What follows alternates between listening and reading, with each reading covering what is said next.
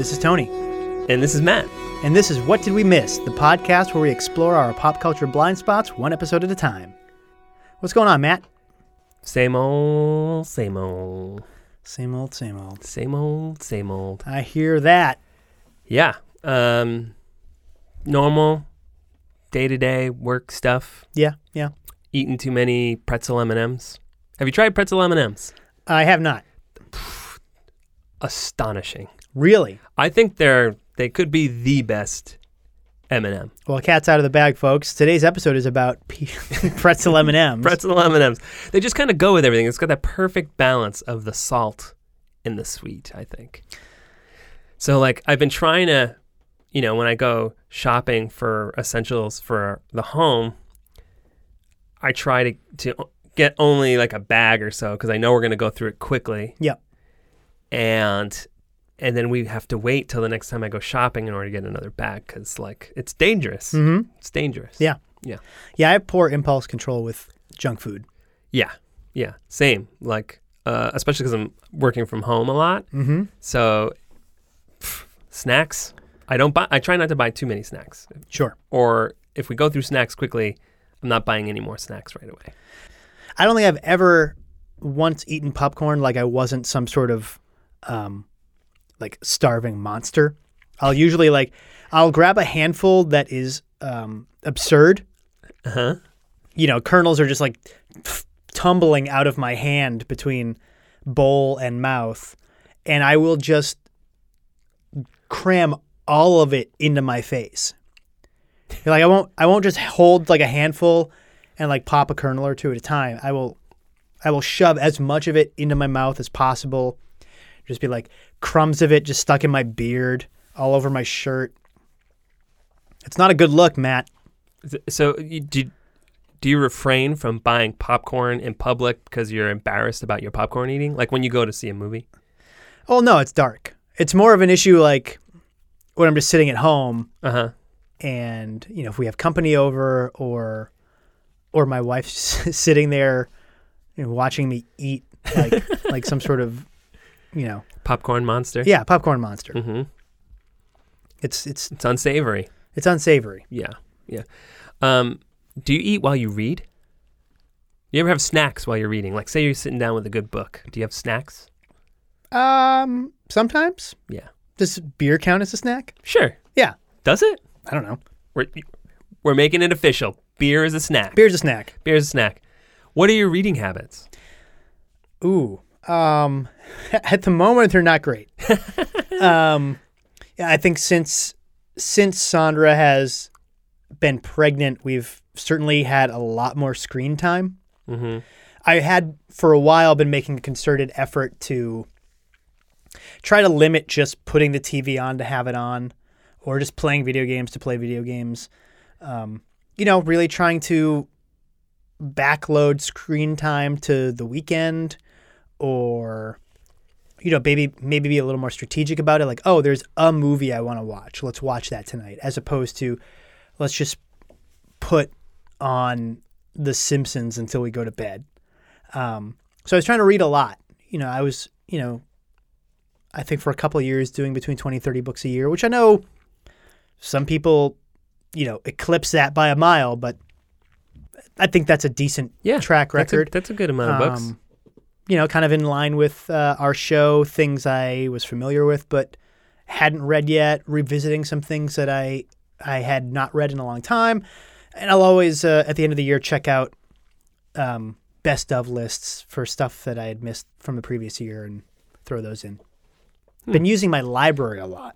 That's good. Yeah. Do you find that, do you read a lot of current, books that are coming out throughout the year, or are you always kind of going back and looking for older books? It's really a mix. Yeah. Yeah. That's good, though. It's good to have that balance, sure. I think. Yeah. I probably read close to 20 books a year. Mm-hmm. I read a decent amount of comics, too, so it's kind of like balancing between those. But I definitely go through phases of just like, oh, wow, I haven't read anything in 2 months. Sure. And then I just okay, I've got 3 books going now. Mm-hmm. I have one on my iPad. So when it's dark and it's night, I'm in bed, I can read it in bed. I have a book that would like live in my backpack. So like anytime I'm out and about, I have that with me that I can always pull out. So like I'll have like different books for different scenarios. Typically I gravitate towards things like I read it's a book about a director or a book about directing or about film history, or that's just kind of where my head has been. I like a lot of biographies and stuff, usually of creative type people.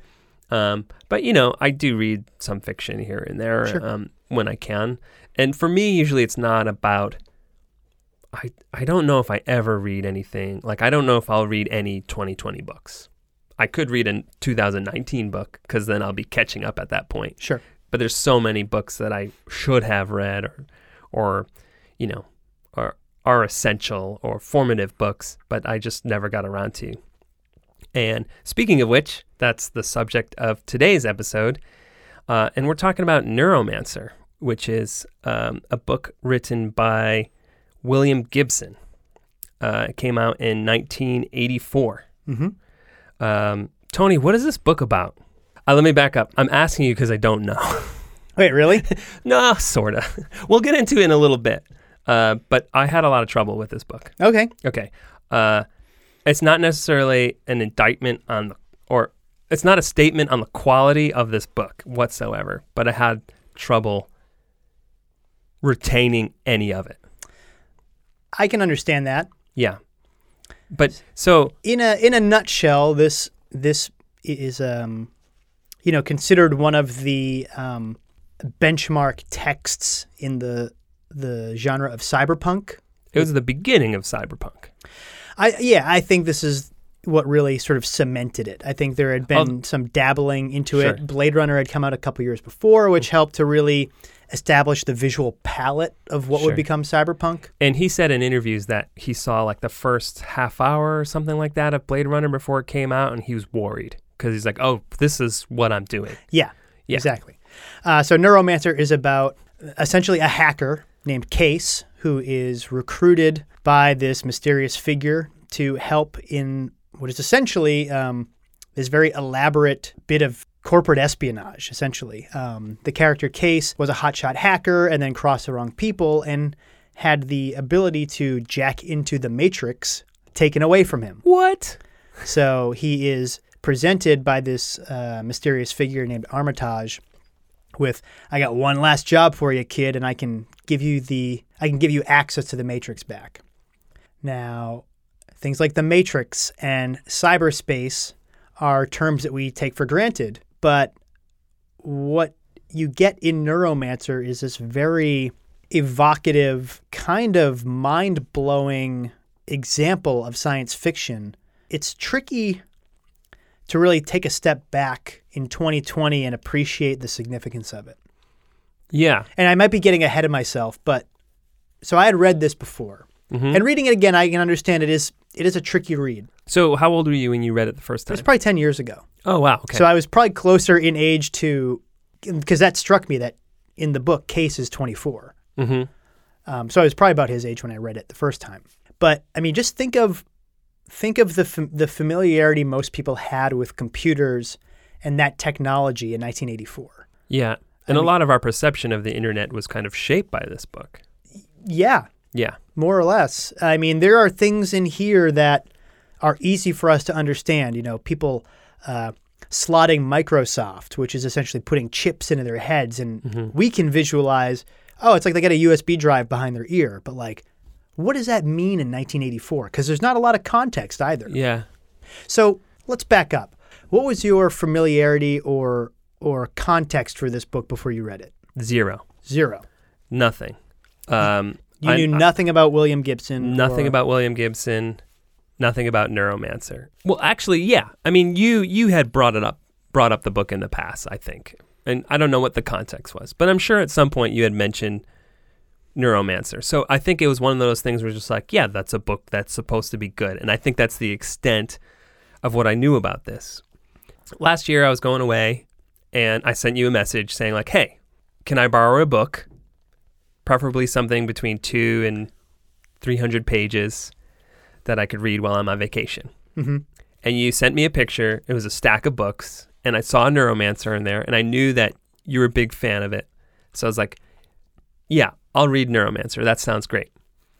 Initially, I had thought it was maybe more horror related until you're like, no, this is the genesis of the cyberpunk genre. Mm-hmm.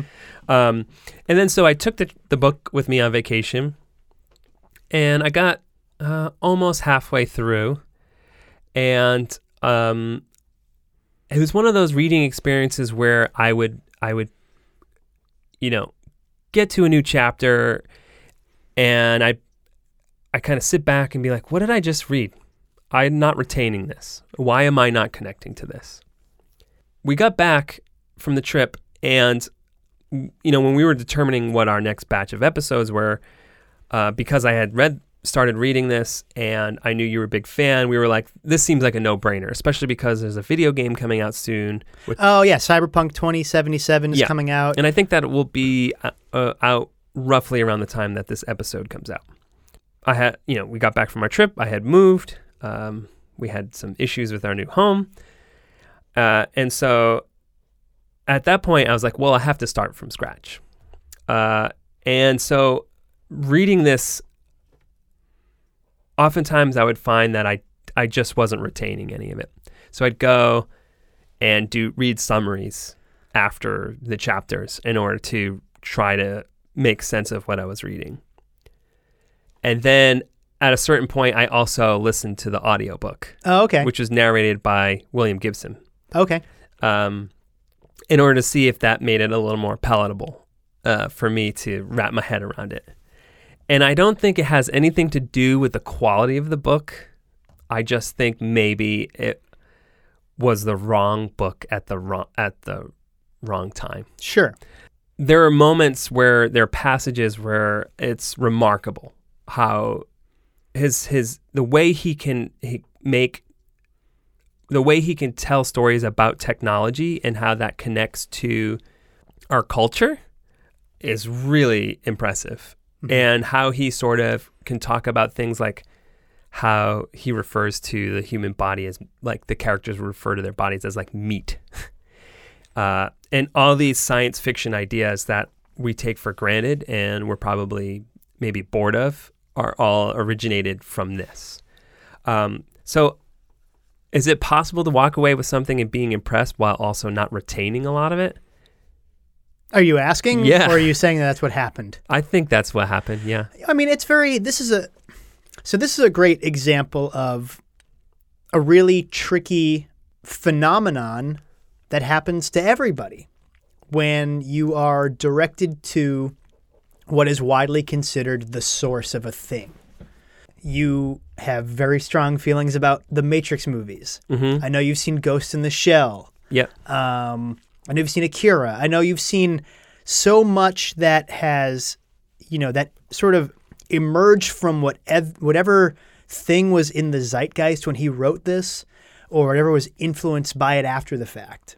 And oftentimes, when you follow that trail back to the kind of singularity that started it all, on the one hand earlier I was talking about the sort of mind-bending experience of reading all of this in 1984 without the full context or understanding or comprehension of all of this new emerging technology. On the flip side, like you said, there's a lot in here that we are super familiar with, just because we've seen it on screen before. We've read it in different books at this point. I mean, this book is 36 years old. And there's also a very angsty young man energy to it, and he'll cop to that. I think he said in interviews, this feels like a book written by a young man. It's his first full book. Mm-hmm. He had written some short stories. Sure. And this is his first novel. I don't think it's that thing where, and we had talked about this on our Beatles episode, where, oh, there are new versions of this, therefore I don't need this. That's not what this is.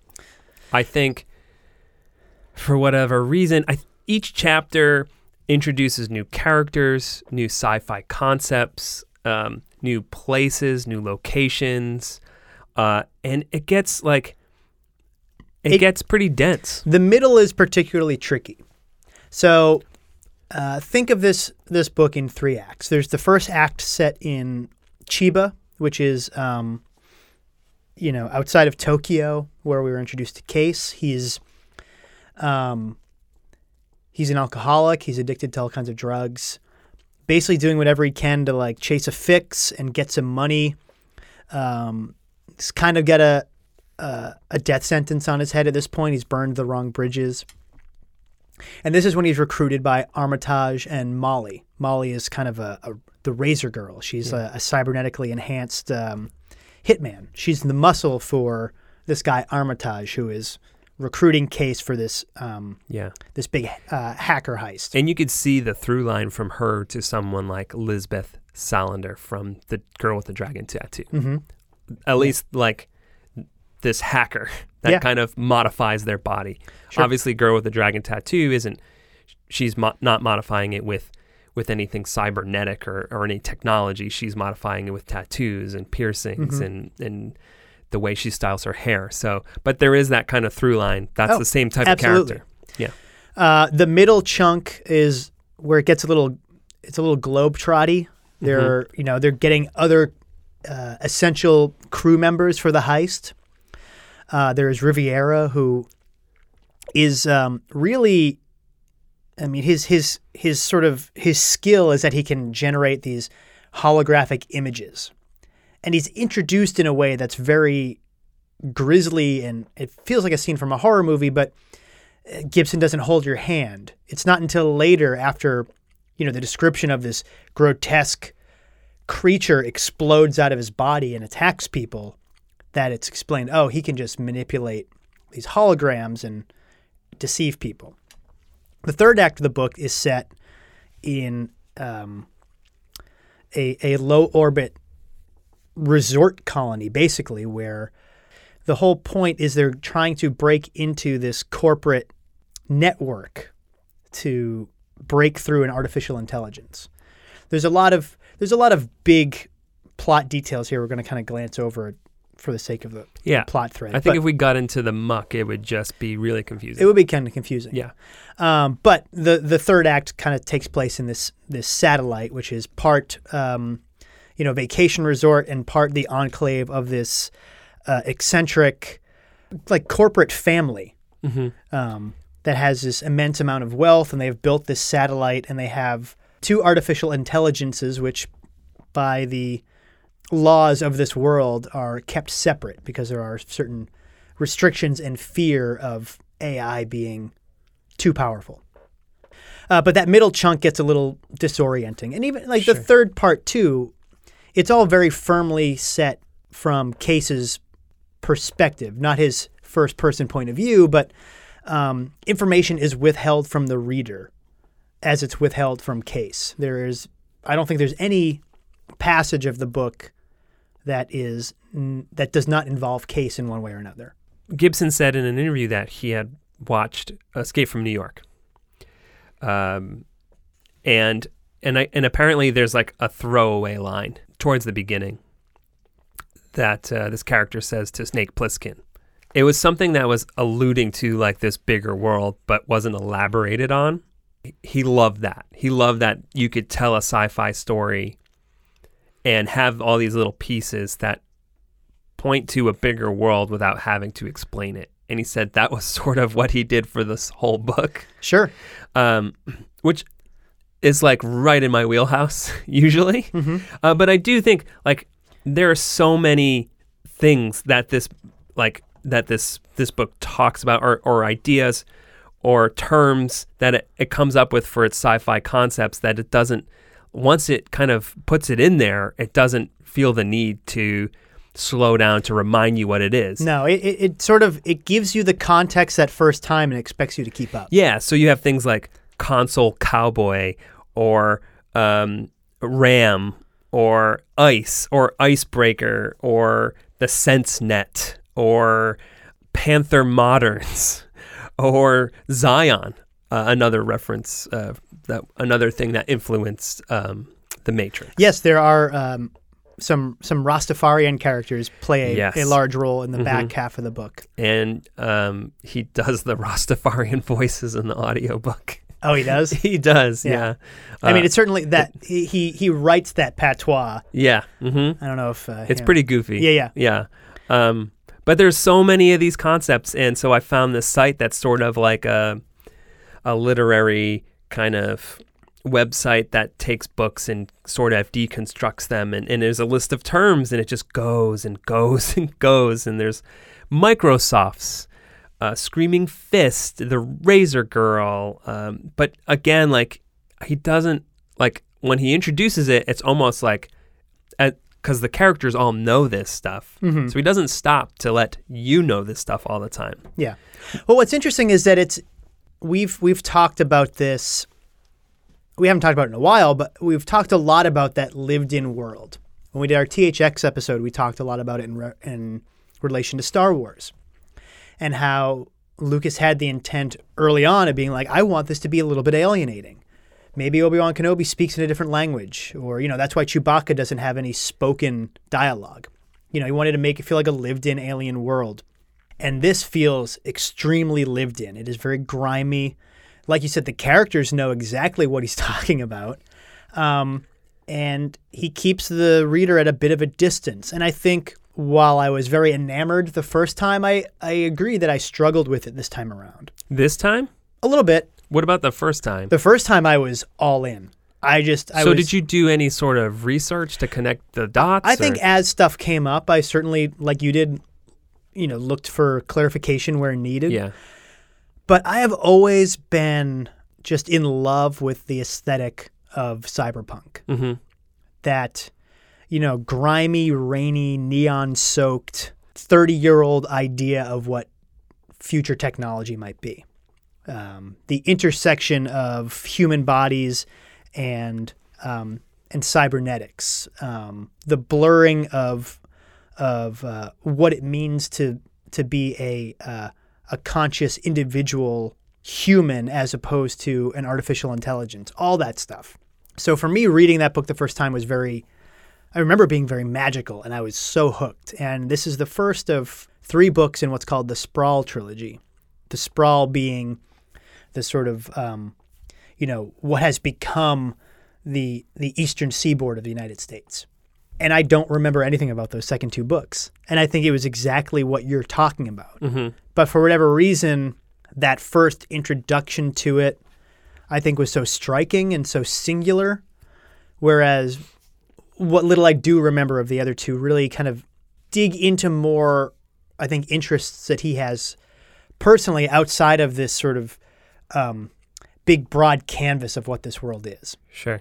And I do want to reiterate that I don't think he's a difficult writer, because I've read things that are difficult. Mm-hmm. I've read some Camus.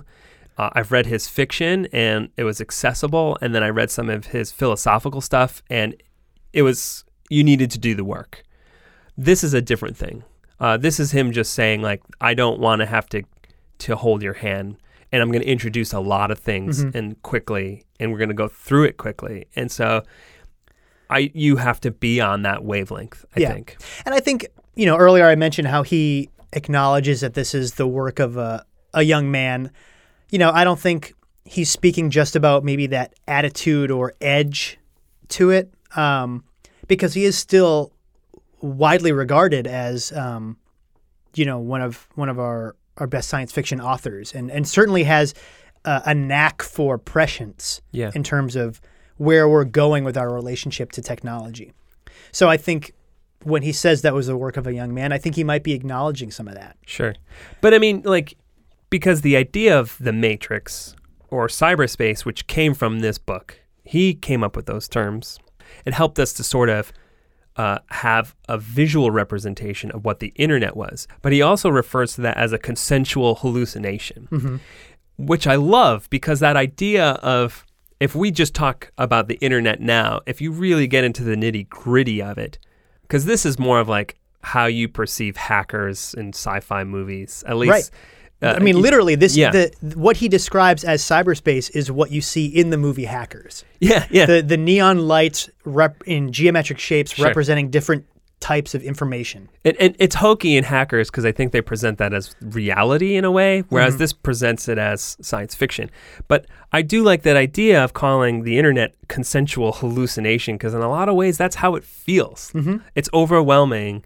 It's too much sometimes. You need to escape from it. It's like it can be overbearing. It could be inventive and creative, and you could be inspired by it. But at the same time, it could be damaging and destructive. And I mean, even the way we present ourselves is a personal hallucination. We are allowing what we want the world to know and see of us to be seen and known. Yeah. We're creating an alternate version of ourselves on Facebook and Instagram. And it's insane that he could perceive of that before it was a thing. Right. Yeah. It's funny because in the version of the book that I read, so I lent you my copy and I took one over from the library, and he talks about, things that he got right and things that he got wrong. The big whiff is that he completely missed Cell phones. mobile technology. And he points out, like, my favorite moment is a key scene where a row of payphones plays a prominent plot role. That's when the artificial intelligence is trying to get to Case. And it's a great cinematic scene where he picks up one phone and it's the AI and he hangs up. And as he quickly walks away, all the phones in sequence start ringing after him. I have something I want to read here from. This was an article that Joshua Rothman wrote for The New Yorker last year, entitled How William Gibson Keeps His Science Real. The context for this passage is sort of talking about how a lot of sci-fi writers, when they're predicting, are kind of thinking about what's coming. This method is quite common in science fiction. It's not the one employed by William Gibson, the writer who, for 4 decades, has imagined the near future more convincingly than anyone else. Gibson doesn't have a name for his method. He knows only that it isn't about prediction. It proceeds, instead, from a deep engagement with the present. When Gibson was starting to write, in the late 70s, he watched kids playing games in video arcades and noticed how they ducked and twisted as though they were on the other side of the screen. The Sony Walkman had just been introduced, so he bought one. He lived in Vancouver, and when he explored the city at night, listening to Joy Division, he felt as though the music were being transmitted directly into his brain, where it could merge with his perceptions of skyscrapers and slums. His wife, Deborah, was a graduate student in linguistics who taught ESL. He listened to her young Japanese students talk about Vancouver as though it were a backwater. Tokyo must really be something, he thought. He remembered a weeping ambulance driver in a bar saying she flatlined. On a legal pad, Gibson tried inventing words to describe the space behind the screen. He crossed out infospace and data space before coming up with cyberspace. He didn't know what it might be, but it sounded cool, like something a person might explore even though it was dangerous. So, and we've talked about this before in terms of sci-fi, that the best sci-fi is less interested in guessing about where we're going than it is about using the conventions of the genre to explore where we are. The late 70s and early 80s was a really interesting time. I mean, especially with the role that computers and interconnected technology and Japan plays in this. I mean, the video game crash happened in 1983, a year before this came out. So that was after Atari and all the imitators overflooded the market. But arcades were everywhere. Home computers were starting to become, if not more common, at least reasonably priced enough to start trickling into homes. Japan was an enormous economic power in terms of things it was exporting, in terms of its domestic demands, in particular when you look at electronics. So it was just taking, the temperature of the world in that moment. I mean, who I can't imagine there were a lot of people thinking, besides sci-fi writers and maybe the computer nerds who were using this technology every day, but how this was going to change the world. And it's nothing like Neuromancer, but the interconnectedness and the idea that crime and commerce would move off the streets and into just this network of nothing. It's pretty wild. It also deals a lot with wealth inequality. Yeah. Because Case himself is an addict. Mm-hmm. He's a drug addict, and he wants another fix, but is unable to go into the Matrix at the beginning of the book. Mm-hmm. So he makes a deal in order to get access to that, but also to be able to have drugs. Yep. But it just shows, too, that sometimes that people that are on the edge of poverty are beholden to these systems that are bigger than them. Mm-hmm. And that's kind of a lot of what this book is about, is these people on the margins and how they have to work for things that are bigger than them and out of control. Sure. Yeah, there is that class struggle and this idea that young people are thinking how technology works for them differently than intended. The gang that you mentioned earlier, the Panther Moderns, are using this sort of hallucinatory sort of camouflage technology. The fact that Case at 24 is like an elite criminal, just based solely on a knack for the stuff that he's using to get onto the Matrix. And the book deals a lot with artificial intelligence as well. And that's where the title comes from, is from one of the artificial intelligence constructs in the book. Mm-hmm. Which is going up against another one. And I think that's where things get a little sort of complicated. So there's Wintermute, which mm-hmm. is another AI, and there's Neuromancer. And Wintermute is sort of, the logical one. Yeah. But it's trying to take over, correct? Do I have that right? Is it Neuromancer that's trying to consume Wintermute? There are limits put on artificial intelligence, mm-hmm. so that these are two halves of a whole that are physically separate in that they are housed on different servers on different parts of the world. But one of them is very logically minded, and one of them has this sort of emotional drive. And the fear is that, never the two shall meet, because if they do, they create something new. And a lot of the finale of the book becomes, what really is, sentience and the sort of rules in place to prevent or to put these inhibitors on what is clearly a natural evolutionary step forward. This technology that they're playing with is pointing towards some new thing.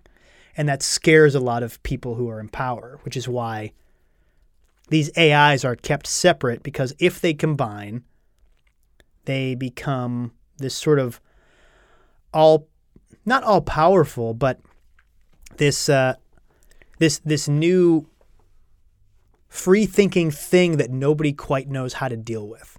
And that's how it ends. They join in the end. Mm-hmm. And it shows up. Yeah. And talks to Case. Mm-hmm. And it's like, oh yeah, I found some friends out in Alpha Centauri. And Case is just like, what are you talking about? Like, you're the only one. And he's like, no, there are others. And it's like this ominous ending of like, this is now this thing that is going to spiral out of control. Mm-hmm. Now, do they run with that in the sequels? Well, you don't remember. I don't remember. It's been a while. Yeah, that's fair.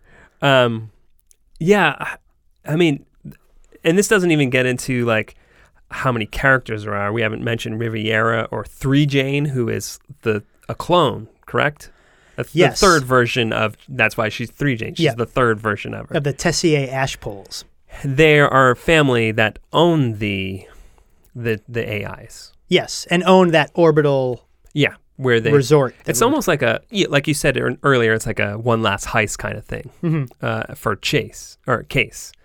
There's clone bodyguards and Case has like these sort of hallucinations, but it's also like implied that it's part of what the holographic stuff created by Wintermute, where he sees his ex-girlfriend mm-hmm. who had passed away. Neuromancer created that. Oh, jeez. See, I guess that's the thing. a lot of this is really by the end it gets tricky about. For me, it was complicated. Yeah. No, Wintermute was guiding them to get it to join with Neuromancer. Okay. Yeah. I mean, there's also. Armitage is a really tricky character to unpack because he played a pivotal role in an important part of the fictionalized Cold War, where he and a number of other soldiers were basically sent in on gliders into Russian space to try to hack into the Soviet mainframe or whatever. This was the first weaponized hack. As a result, the Soviets knew this was happening. They counterattacked. He managed to survive, but was horribly maimed and psychologically scarred. And then the government kind of rebuilt his body, effectively used him as a puppet in this kind of propaganda PR spin on the whole incident. And then Wintermute takes advantage of his, fragile manufactured consciousness to pull this heist together. It gets really hairy. Yeah, because there's also they recruit this guy named Riviera who can make holographic hallucinations. Yes, he was the guy I was talking about earlier. And he loses his mind. Yes. And kind of turns against them. Mm-hmm. But Armitage also turns against them, and you find out you find out his real name. Yeah. So each character has a different name and a connection to something else. It's really complicated. It is. And again, because you're never getting any of it from anyone but Case's point of view. I mean, Case is fairly confused for a lot of the book. There's also Dixie Flatline, which is the preserved consciousness of Case's hacker mentor, which exists as ROM that they have to break out of a facility. What's ROM? Like memory. Okay. Well, that was clear. Hopefully that was... Or RAM, Yeah. I just wanted to make sure we were clarifying that for anyone listening. Yes. Because we're throwing all these terms at. And I think that's what... And again, this is not a judgment of quality. It was just, again, it made its entryway into it there was a barrier. Sure, absolutely. And I gravitate towards those things. We've talked about this repeatedly, how I'm always looking for things that are maybe a little more difficult. I think sometimes and that's what I've been thinking about a lot in relation to this, is the difficult things that I gravitate towards are more abstract than conceptual. Sure. And this is maybe a little more conceptual, although it dabbles into abstract imagery. But we haven't really talked about the prose at all. And I mean, it is it's beautifully written. Sure. And there are all these evocative passages about what this cyberspace world is like, what the hallucinations are like. Again, how they augment their bodies, which is a big facet of cyberpunk.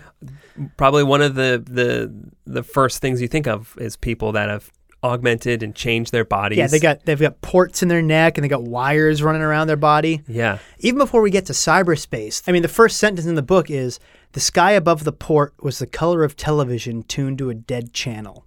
Yeah, that's awesome. Yeah. It's very evocative. And then kind of the opposite of what I was saying earlier is when I was saying, how can you imagine people in 1984 not having the full context? What does a dead channel look like now? Yeah. That analog idea of static, because that's what I kind of have in my head, is this sort of silvery grayish mess. This sky just stained by unnatural light that never goes out. I'll read this passage where he talks about the sprawl just to talk about how complex this kind of gets without hand-holding anything. But he says, "The sprawl was a long, strange way home over the Pacific now, and he was no console man, no cyberspace cowboy, just another hustler trying to make it through. But the dreams came on in the Japanese night like live wire voodoo, and he'd cry for it, cry in his sleep, and wake alone in the dark, curled in his capsule in some coffin hotel, his hands clawed into the bed slab, temper foam bunch between his fingers trying to reach the console that wasn't there. So he's talking about the sprawl and console man and cyberspace cowboy and all these things. And again, there's no immediate explanation for any of that. No. And there's a lot of borrowed Japanese lingo too. I mean, they talk a lot about zaibatsus and, you know, this idea of like the Japanese company man. That's kind of how he describes like the squares of the world in Japan, where, you know, not the people in the gutter who are scraping by to get money for drugs or hustling for, you know, to pull off some petty crime. But there's sort of a little glimpses into this whole, you know, working culture that those were things I had to look up a lot of the time. Yeah. Or like a coffin is in reference to like a hotel room. Yes. Which is a great way of thinking of that. If you think about how hotel rooms sometimes, for people that are constantly traveling or don't have a home of their own, it is a sort of place that's like almost like a form of death. Yeah. I mean, his apartment is basically a 10-meter long pod that he can sit up in. It's got a coffee machine, it's got his computer, and it's got a place for him to sleep, but it's got nothing but the bare essentials to live day to day. Mm-hmm. And he had terms for things like cybersecurity and firewalls as well. Like that's where ICE came in this book, which is intrusion countermeasures electronics. Just more sort of jargon. But also jargon that's came up with terms for things that didn't exist yet. Or didn't exist in a way that was, you know, remotely accessible to people who worked outside of the computer industry. Yeah.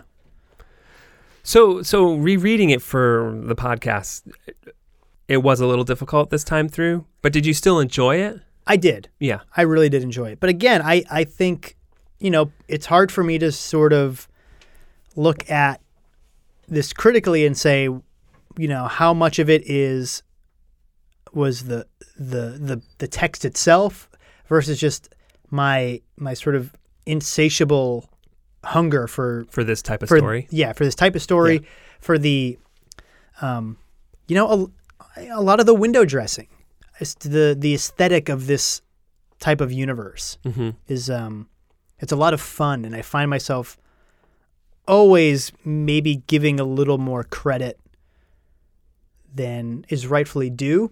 And I'm not dismissing this by any means, but I know like I've probably enjoyed some lesser cyberpunk just because it looks cool. Sure. I think that's the thing. The whole time through, I was just like, I never once said like, oh man, this book, fuck you. It was always like, what's wrong with me? What am I doing wrong? Why am I not clicking? Why am I not connecting to this? While still sort of admiring it from a distance. I just wanted it to let me in, and I never got there with it. Well, Case isn't a particularly likable character. Yeah. And I mean, the fact that he really hates himself sure, kind of comes through. Oh, it certainly does.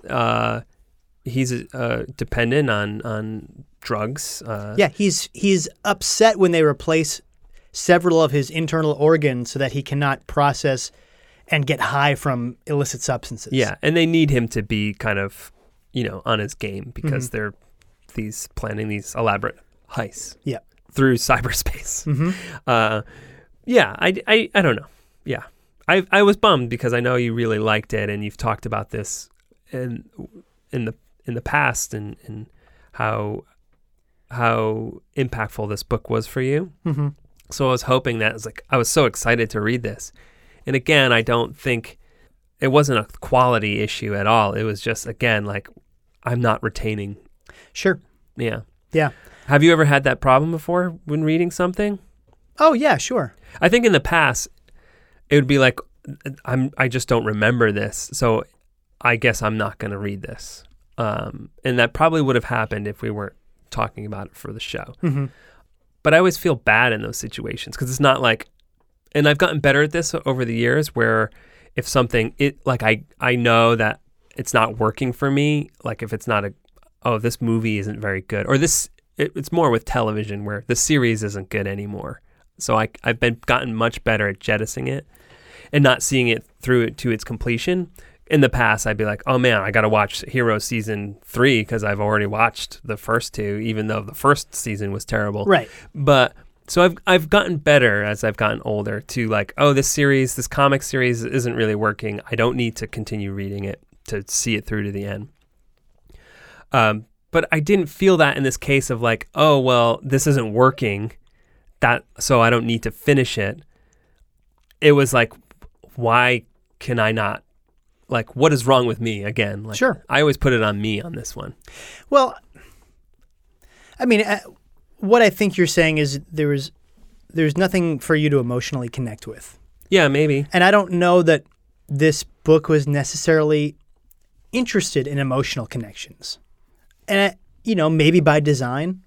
Certainly there is a bit of that. I mean, the fact that, as you mentioned, Case regularly and condescendingly refers to his body as meat.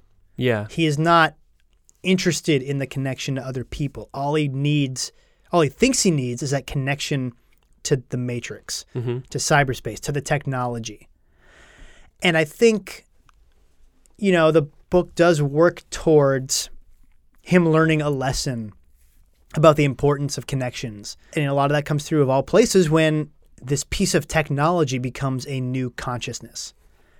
And he kind of does, I don't want to say he has there's no sort of like teaching moment, but there is a bit of that understanding of the importance of things he's probably been keeping at arm's length. Yeah.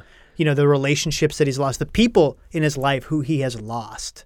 He hadn't ever really stopped to think about what that meant to him because it was all about the stuff. Yeah. Which, not to say that it's a think piece on, our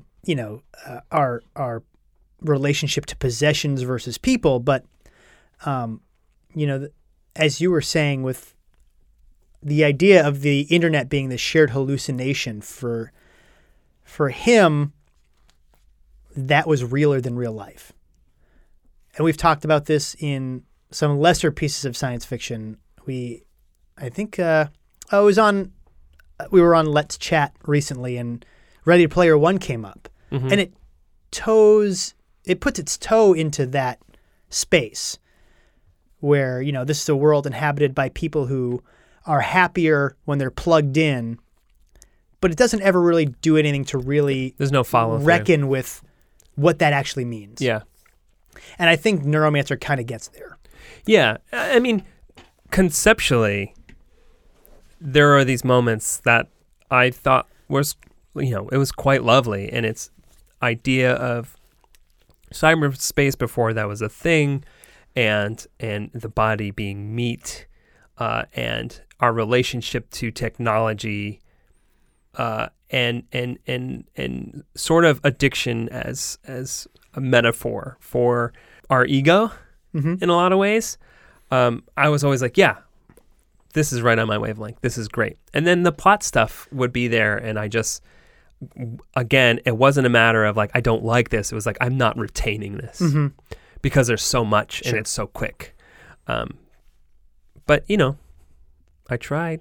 Yeah. Well, I mean, and for me, I'm very interested in eventually getting to Count Zero and Mona Lisa Overdrive, which are the two follow-ups to Neuromancer. Okay. So you're going to reread those? Yeah. But before that, I have Pattern Recognition, which is... That's his new one? No, he wrote that... I think that came out after 9/11. And I heard that's his best one.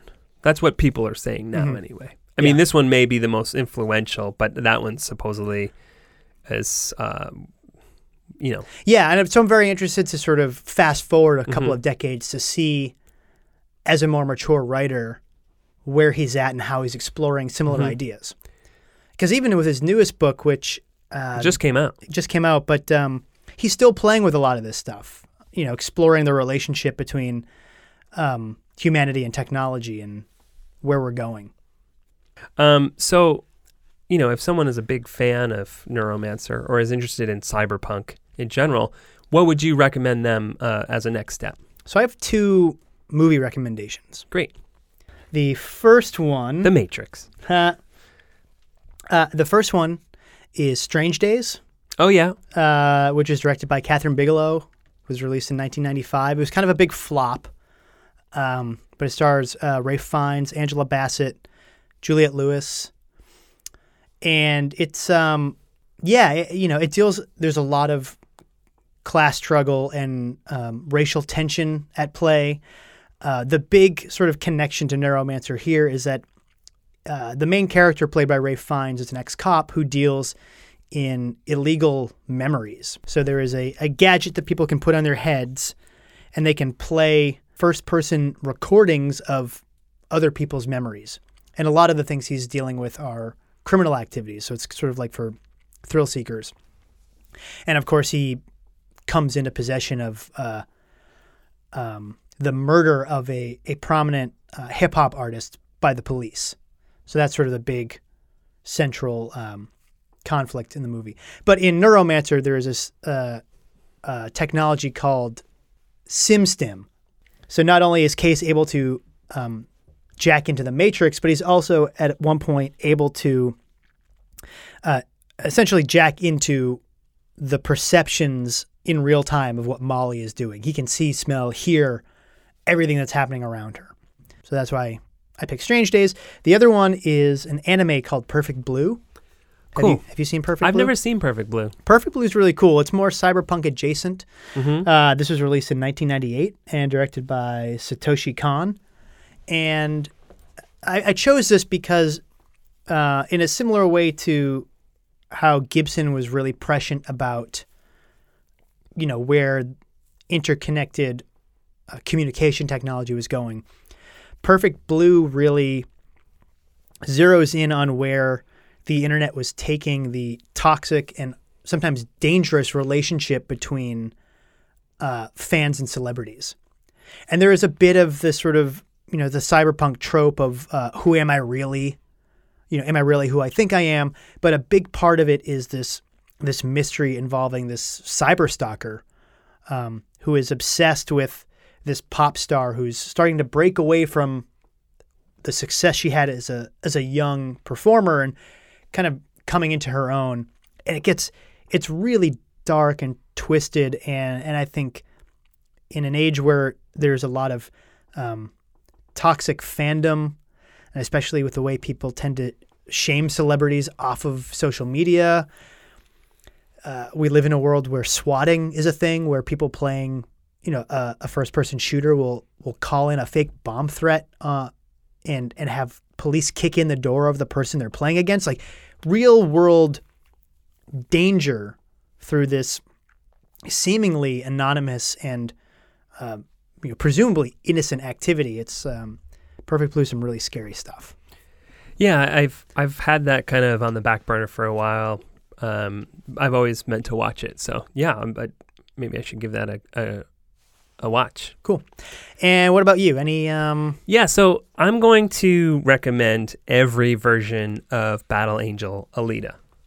From the manga, which came out in 1990, which is created and written and illustrated by Yukito Kishiro, and it has this beautiful line work.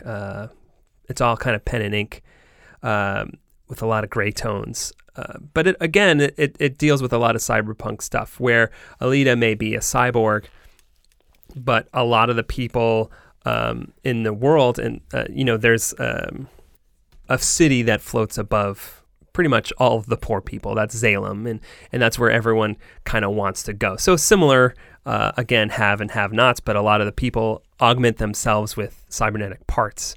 And then you have these people called the Hunter Warriors, and they're kind of, assassins for hire, essentially looking for killers and murderers. So every version is pretty cool. The manga is great. It's a pretty big series where, Alita comes into her own, becomes a hunter warrior, and then eventually goes up to Salem and Salem. And then the anime, which came out in the 90s, which was a pretty seminal anime for me when I was a kid.